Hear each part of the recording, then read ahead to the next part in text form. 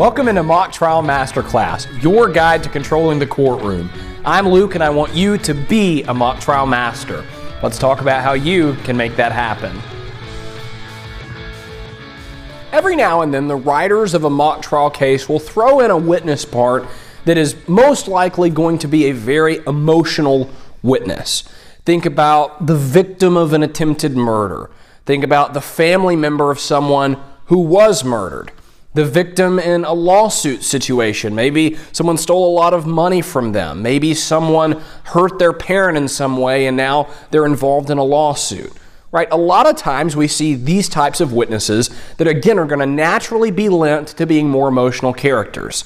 While witnesses often get to have a field day playing those characters and leaning into that emotion and really performing very well in front of the jury, it often puts attorneys doing cross-examination in a bit of a tough spot.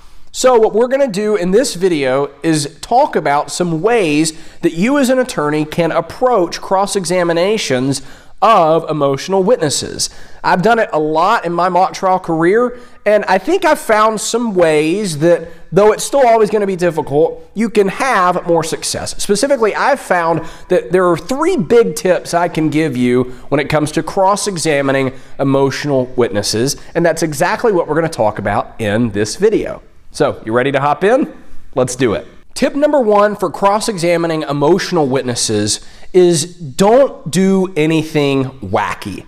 This is a big mistake I see a lot of attorneys make when they go in to cross-examine an emotional witness is they start off the cross-examination with some kind of like awkward statement of, "Hello, Mrs. Whoever, Mr. Whoever, I'm really sorry for your loss. I really feel for you.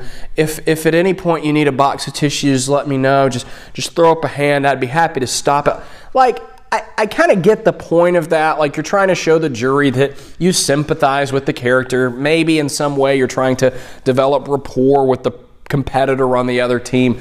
But at the end of the day, my opinion is that you should just scrap all of that. Now, as we're going to talk about in the other 2 tips, that doesn't mean that you need to go into the cross guns a-blazing and super aggressive. In fact, that's not what you're going to want to do.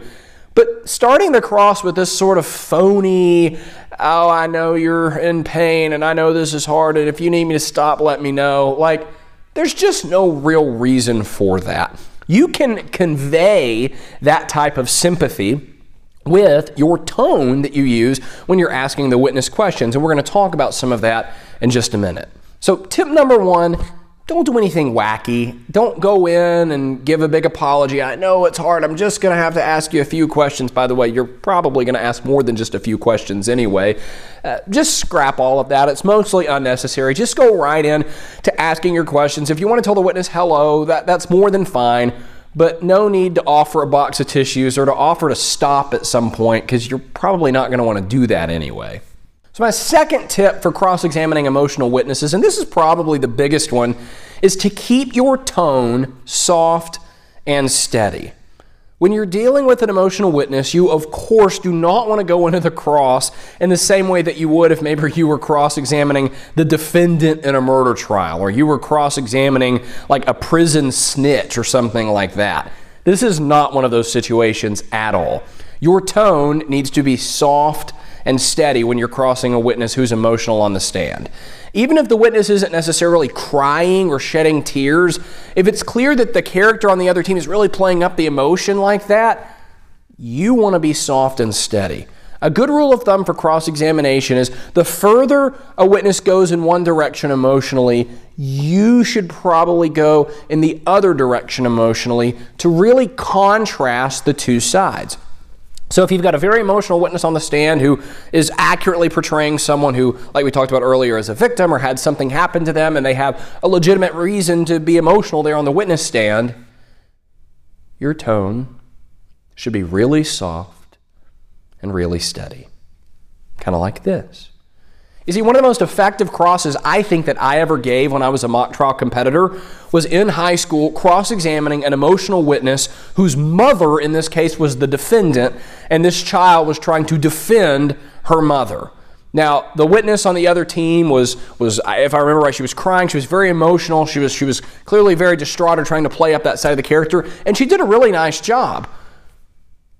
But I did the entire cross-examination at about this volume and at about this pace. Now, I tend to be, as you can probably guess by watching these videos and listening to these podcasts, very excited. I tend to get very emotional into my cross-examinations when I'm in a mock trial round.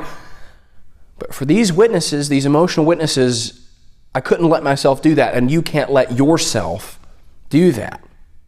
You've got to keep your tone soft and steady.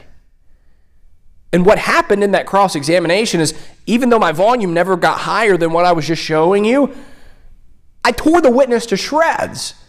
Because all I had to do, it actually in a way becomes easier. Because your sort of emotion and performative components sort of go to the side for a little bit. And instead, all you've got to do is present the facts. You can completely eviscerate an emotional witness without coming across as mean or a bully. Keeping that soft, steady tone and pace as you're asking terrible things that they did, right? Now, Miss Smith, you're a liar, right? Miss Smith, you made up all that stuff. You were drunk and in a bar when all that was happening. Same facts, same terrible facts for the witness, right?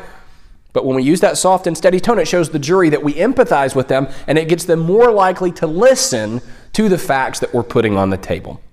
So tip number one for dealing with an emotional witness, throw the weird stuff away, no apology statement at the beginning. Tip number two, keep a soft and steady tone.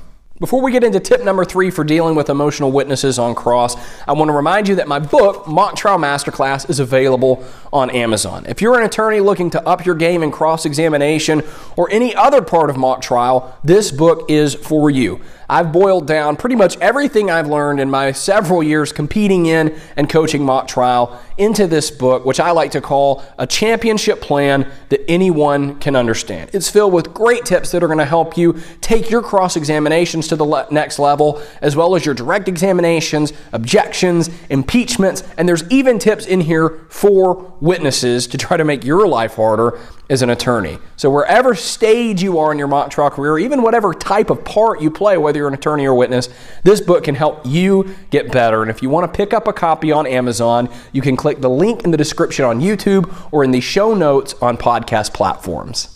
My third and final tip for dealing with an emotional witness on cross-examination is to stick to the fundamentals. The fundamentals on cross-examination are pretty simple. You want to ask very tight, leading questions.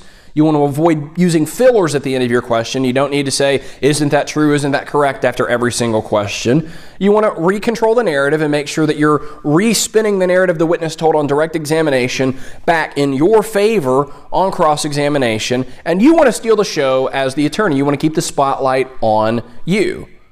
When you're crossing an emotional witness, it is probably more important than ever to keep those fundamentals in mind.